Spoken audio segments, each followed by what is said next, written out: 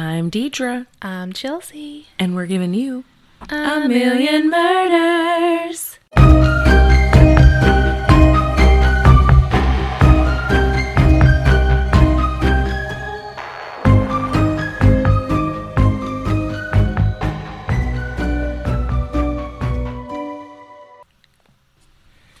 Hello. Hello. We're back.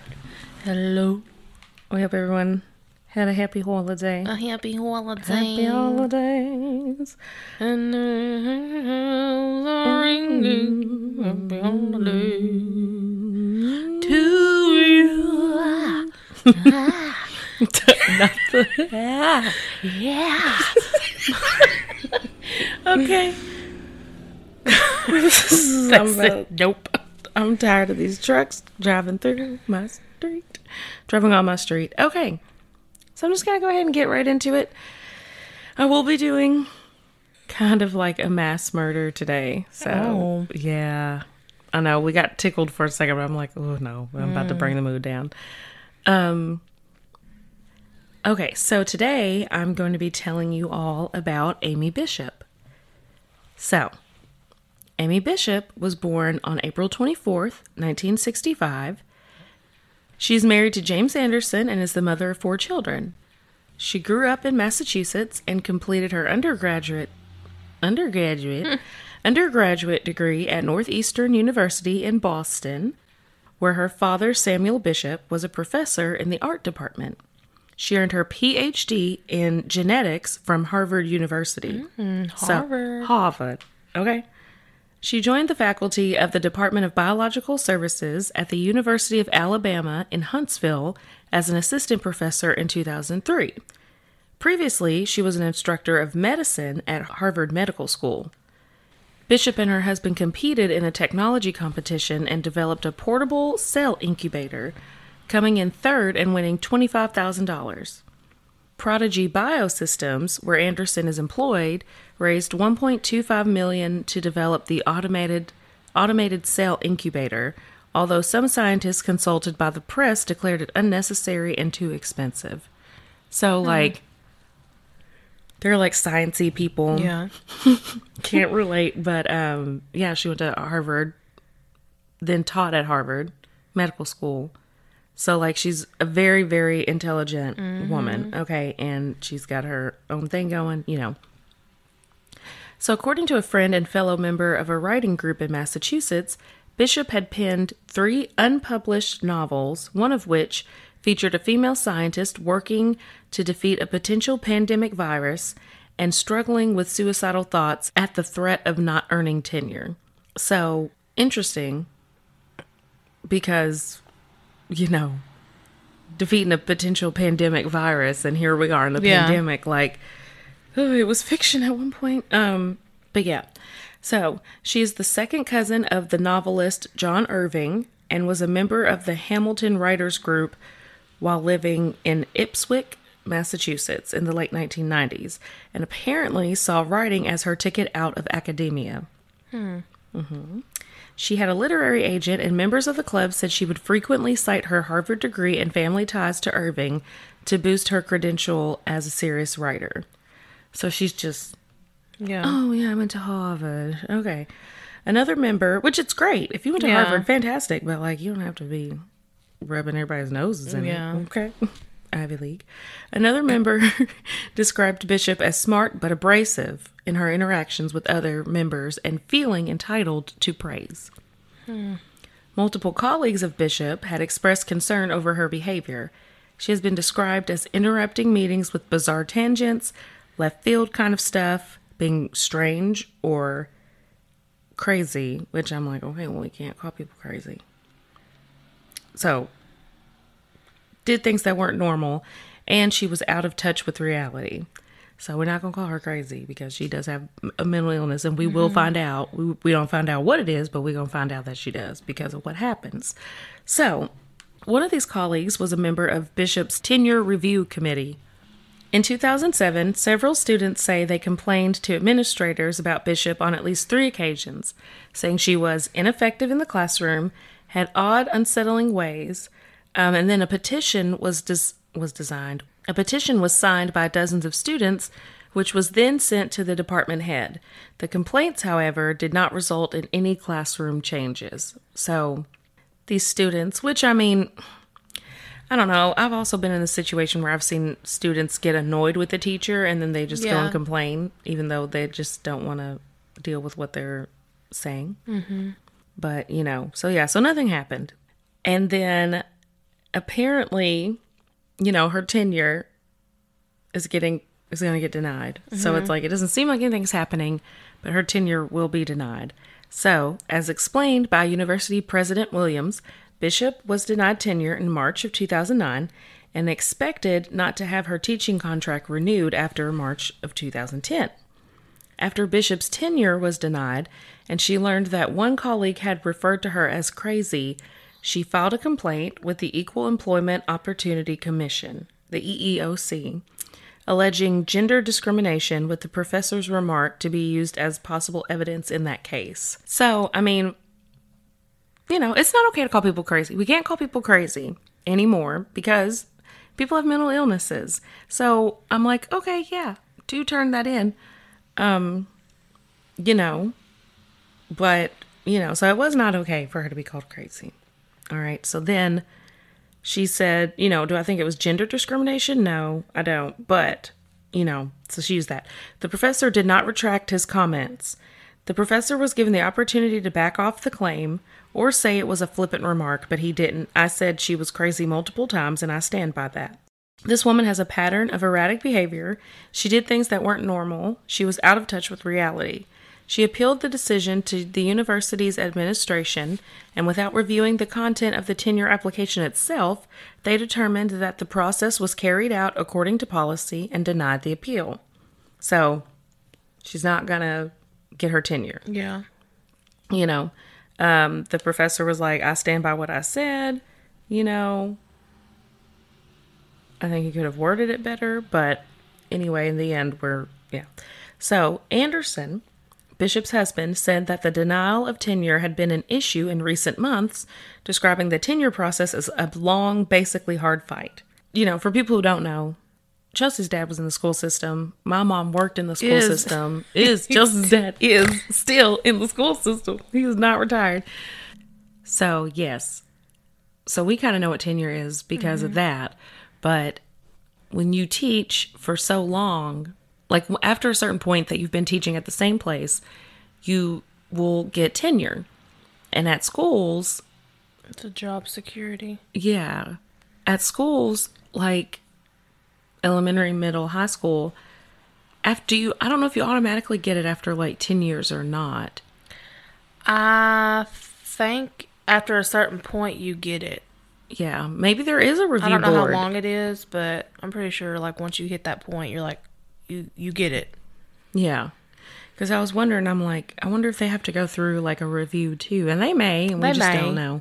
So anyway, yeah. So they got to go through this here at this college too. And she got denied for it. So he said that it was his understanding that she exceeded the qualifications for tenure and that she was distressed at the likelihood of losing her position barring a successful appeal.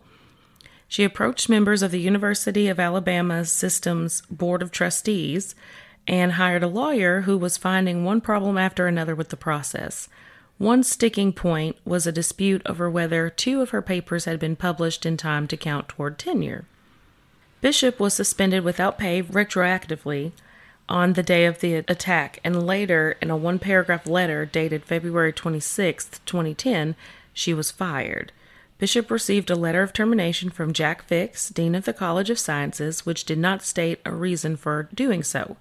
Her termination was effective February 12, 2010. The day before my birthday. Yes. 3 days before my birthday. No, it is the 12th, right? Yeah, 12th. You said the 12th. Mm-hmm. The day before my birthday. So tenure not renewed in 2009.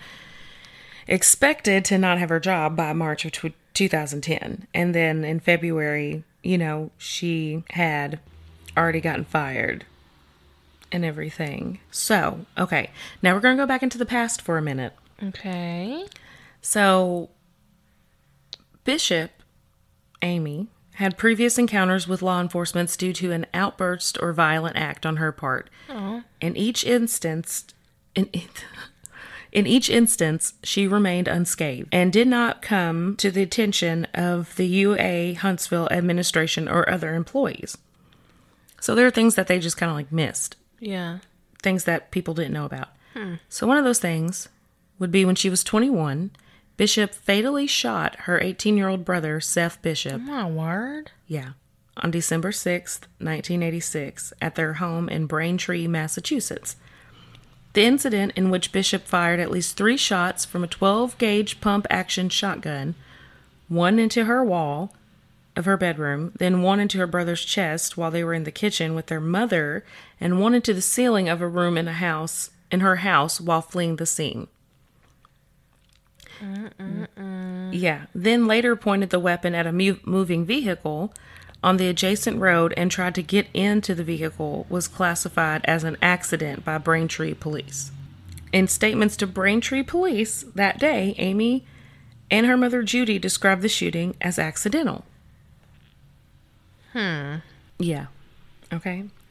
A brief inquiry into the incident by the state police in 1986, which was reported in 1987 because it was so close to the end of the year, they repeated the Braintree Police Department's initial assessment that the shooting was accidental, and District Attorney Bill Delahunt, later a U.S. congressman, decided not to file charges. Detailed records of the shooting had disappeared mysteriously by 1988. Braintree Police Chief Paul Frazier said on February 13th, My birthday. 2010, 24. Anyway, the continue. report's gone, removed from the files. My 21st birthday.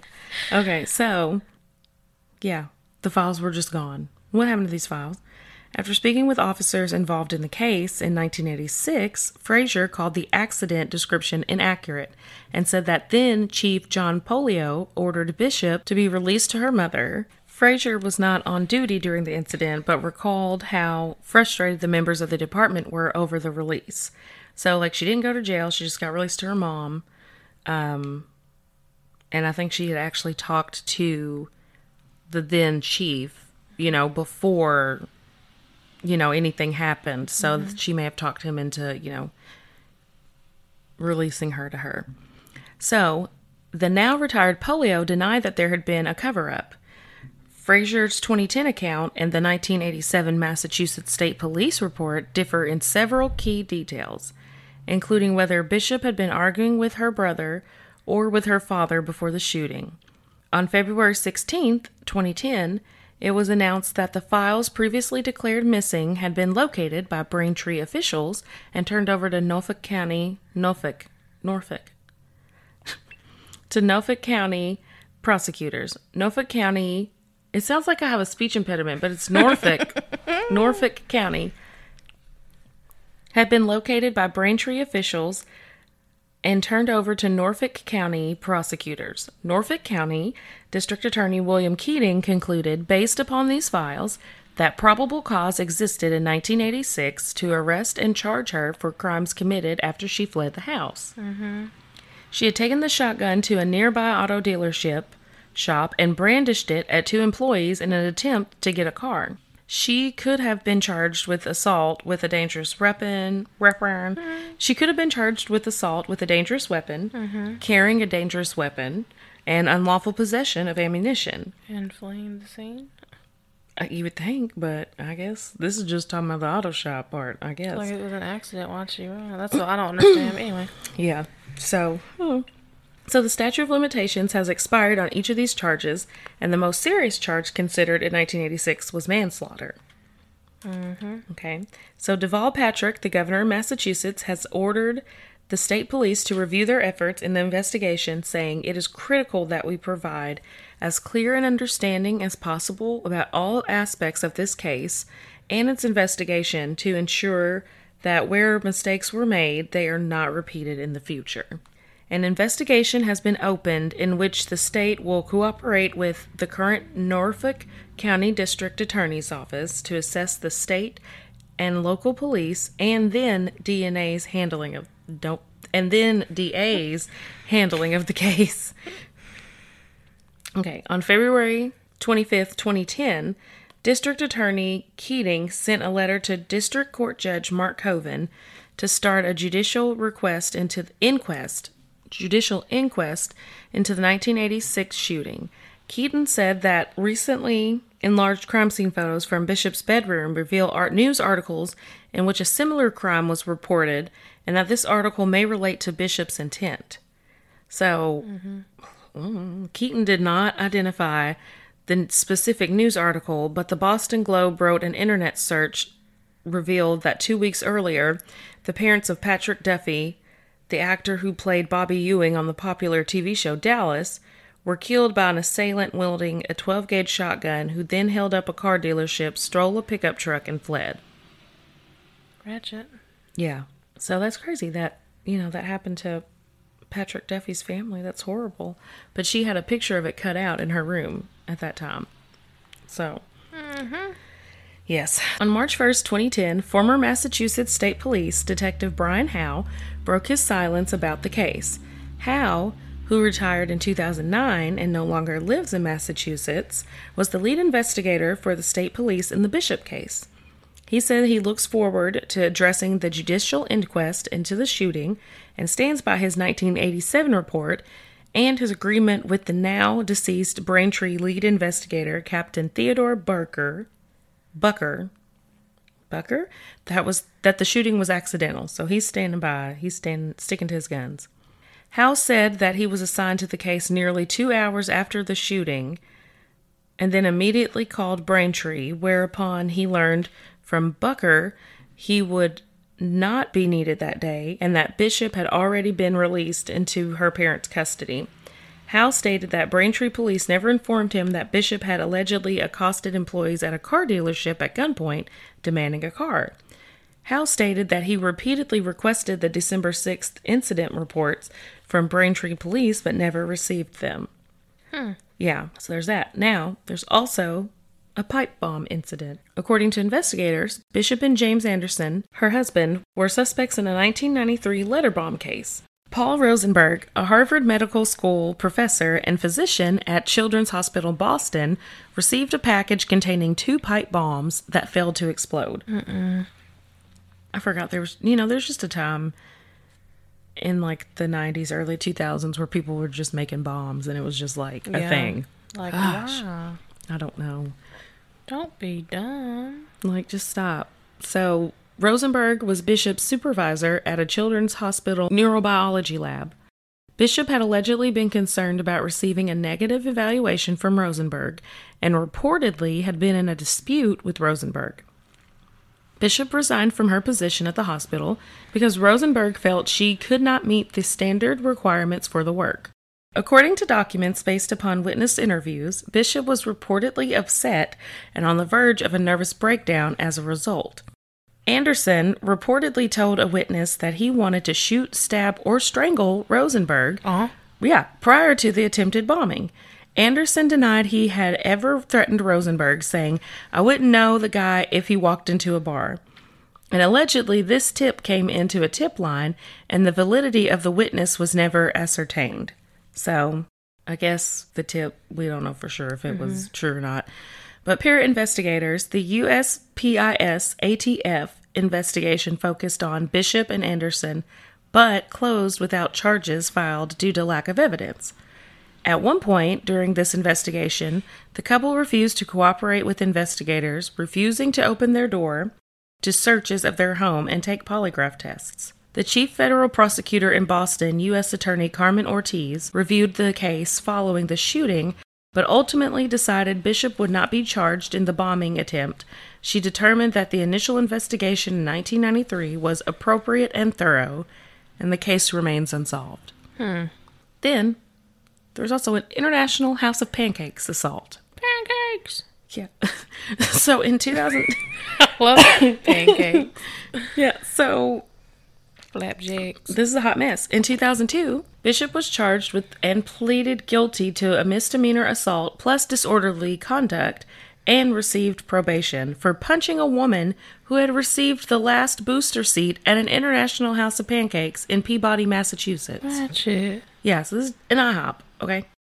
According to the police report, Bishop strode over to the other woman, demanded the seat, and launched into a profanity-laced rant.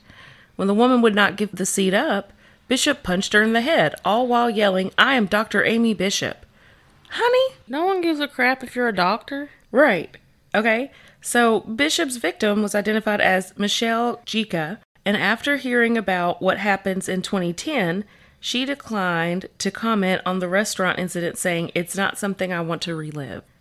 So after what happens, she's like, "I don't want to talk about it." In addition to probation, prosecutors recommended that Bishop attend anger management classes. Although it is unclear whether the judge in the case ordered her to do so, her husband said she never attended anger management classes. So we have 2 for sure, 3 potential incidents that are all leading up to the main thing that happens. Mm-hmm. And nobody is really doing anything about it. They're just kind of like, oh, it just is what it is. So it's insane that nobody's really reprimanding her or making sure, that things aren't happening. So, okay. So now we get to 2010. We're back in 2010. And this is the University of Alabama, Huntsville shooting. Okay. So it's February 12th, 2010 at the University of Alabama in Huntsville. A routine meeting of the biology department, attended by approximately 12 individuals, is taking place. A professor stood up and began shooting the closest to her with a 9mm handgun. And this professor is, of course, Amy Bishop. Mm-hmm. The day of the shooting, Bishop taught her anatomy and neurosciences class. According to a student in Bishop's class, she seemed perfectly normal. She then attended a biology department faculty meeting in room 369 on the 3rd floor. I know, I was like, don't talk to me one more time. Okay. On the 3rd floor of the Shelby Center for Science and Technology, which houses the UA Huntsville Biology and Mathematics departments.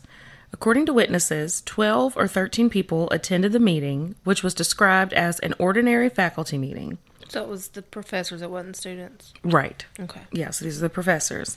And Bishop's behavior was also described as normal just prior to the shooting. She sat quietly at the meeting for 30 to 40 minutes before pulling out a 9mm handgun just before 4 p.m. Central Standard Time, according to a faculty member. One of the associate professors who witnessed the attack said she got up suddenly, took a gun out, and started shooting each one of us. She started with the ones closest to her and went down the row shooting targets in the head. Yeah. I mean, this is, I guess I should have put a trigger warning out here because this is like a mass shooting incident. But it's not by a student, it's by a professor. Yeah. So, according to another survivor, Deborah Moriarty, dean of the university's graduate program and a professor of biochemistry, this wasn't random shooting around the room. This was execution style. Those who were shot were on one side of the oval table used during the meeting, and the 5 individuals on the other side, including Joseph, the one that said that she had just started shooting in the beginning, dropped to the floor.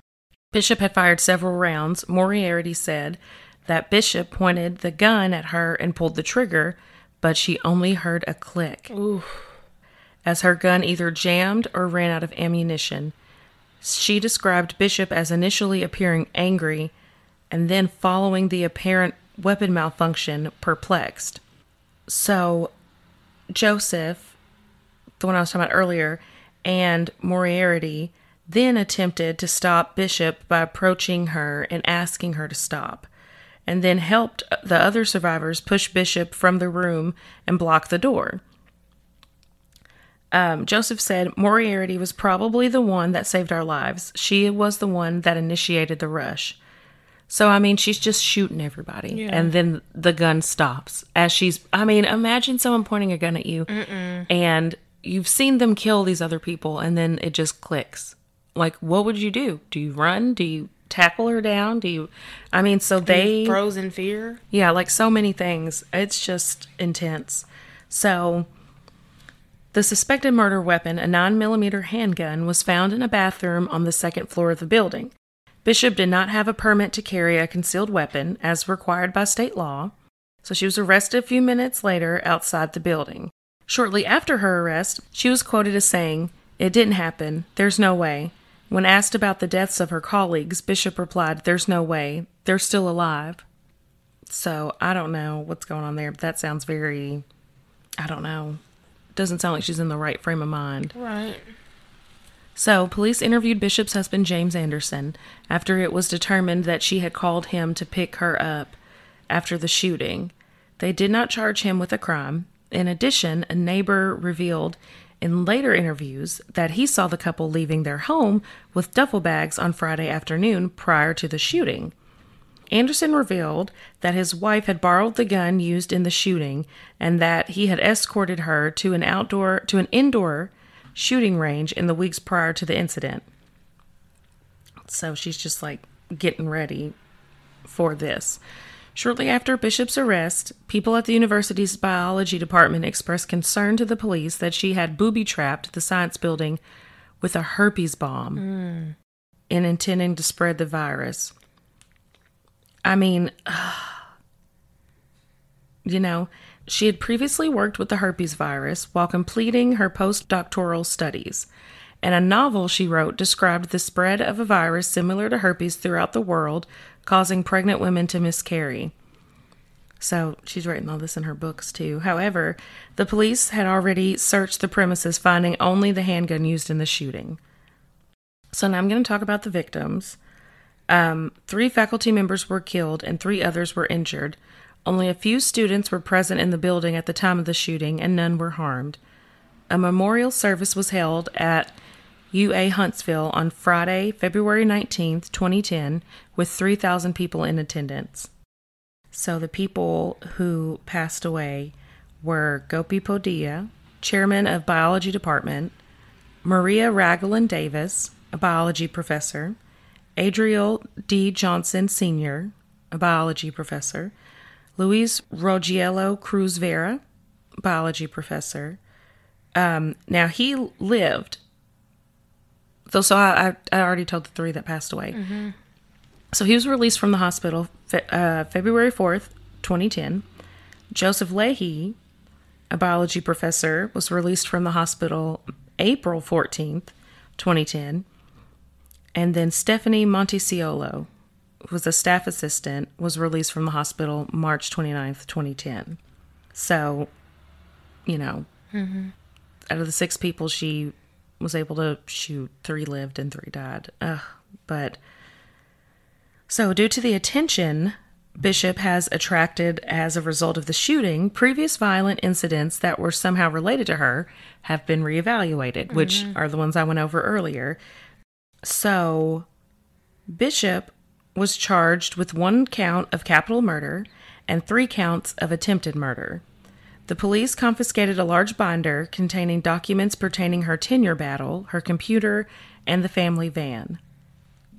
And you may be wondering what we're wondering, which is why not 3 counts of capital murder? Or 4. Capital murder. I'm not sure about that. So I tried to check really quickly and I can't find anything about it. And it may be in here, it may not. I'm not sure. I wrote this months and months ago. So, okay. She secured an unnamed attorney and was held at the Madison County, Alabama jail without bail. Her court-appointed attorney was Roy W. Miller. Bishop was eligible for the death penalty or life in prison, according to Alabama law.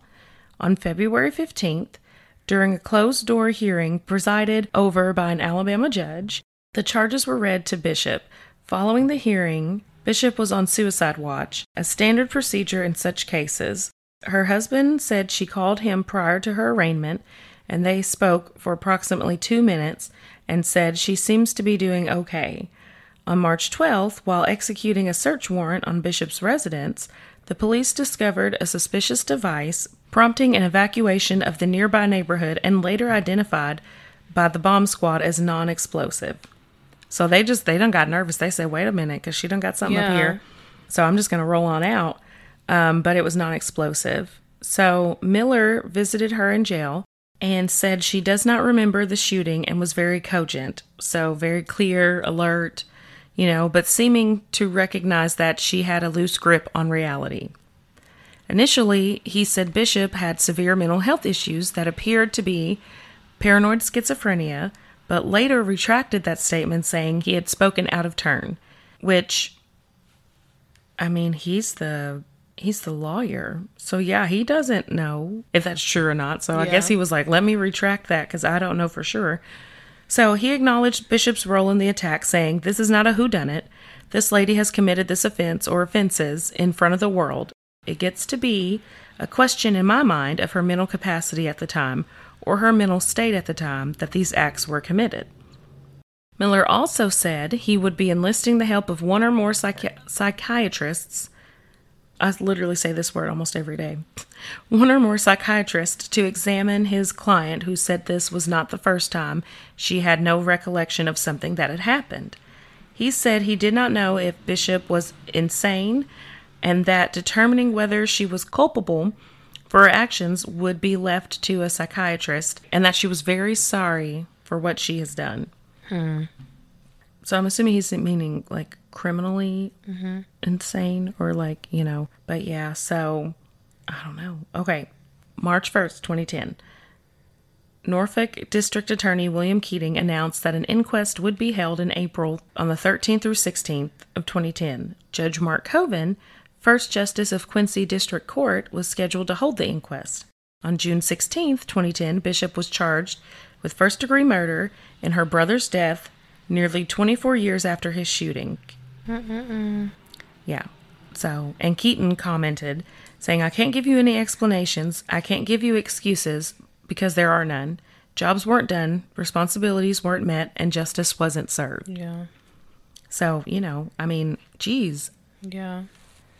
She killed her brother. This should have been the first signs of, oh, something's wrong here. We probably need to, work on things. But then she just went unchecked all this time. So, on June 18th, 2 days after Bishop was indicted for the murder of her brother in a reopened case, she attempted suicide in a Huntsville jail. She survived and was treated at a hospital and then returned to jail. Her husband complained that the authorities did not inform him of the incident, which that's like, yeah, you should tell somebody. Yeah, they should have told him. Yeah. Okay, so in November 2010, survivors Leahy and Montesiolo filed lawsuits against Anderson and Bishop to recover damages. In January 2011, attorneys representing Davis's and Johnson's families filed wrongful death lawsuits against Bishop, Anderson, and the university. In September 2011, Bishop pleaded not guilty by means of the insanity defense. In 2012, the spouse of one of the murdered researchers wrote a letter to the judge presiding over the case. In this letter, the writer indicated that the researcher's family had greatly suffered from its loss due to Bishop's actions, but that the family did not see a benefit from the loss of another life. In response to this letter, Bishop's lawyers offered to change her plea to guilty in exchange for the prosecution not seeking the death penalty. On receiving this offer, Chief Prosecutor Robert Broussard contacted and learned from the 9 survivors that none of them wanted the death sentence for Bishop. Oh, wow. I know, right? Like, that's shocking. Yes. On the basis of these opinions, Broussard decided not to seek the death penalty, and on September 11th, 2012, Bishop pleaded guilty to the above charges in order to avoid the death penalty. The jury heard a condensed version of the evidence on September 24th, 2012, as required by Alabama law, and Amy Bishop was sentenced to life in prison without the possibility of parole on September 24th, 2012. Well, good. Yeah, I mean, here's the thing is that, I don't know, and maybe I did this so long ago, I just needed to do more research on it, but like, where were the what tests were done to see what kind of mental state she was in? You know what I mean? Or like what happened, but like that should have been done after her brother was killed. If that had happened, then none of this other stuff would have probably happened, But I do think you have to be, like, I can't imagine that happening to someone in my family. And then they were like, one more person being gone isn't going to change anything. Yeah. Like that's not everybody's going to feel that way, and you're allowed to feel how you're going to feel about that. But I'm just like, wow, like all 9 of them were like, no, don't do it. So, it just shows, I guess, forgiveness on their part. Maybe not forgiveness, but they're just like, no. But maybe some of them were like, no, she needs to stay in jail and pay for what she did. I thought this was a really interesting case. What could have been prevented, if things had been different, and what, actually was going on with her. Like, obviously, this is someone with a lot of mental illness. So I'm kind of on the fence of like, should she have been placed in like a mental institution? Yeah.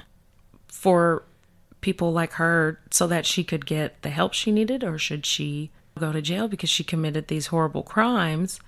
She says she doesn't remember them, and she may not very well remember them. Yeah. Depending well, she could on, be lying. Yeah, you just don't know, especially depending on what is going on psychologically with her. So anyway, y'all tell us what you think.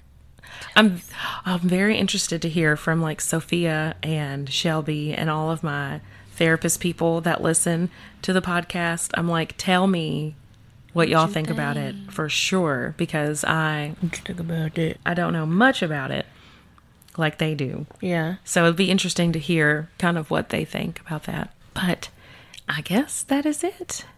That's it for now. Ta-ta. Yes.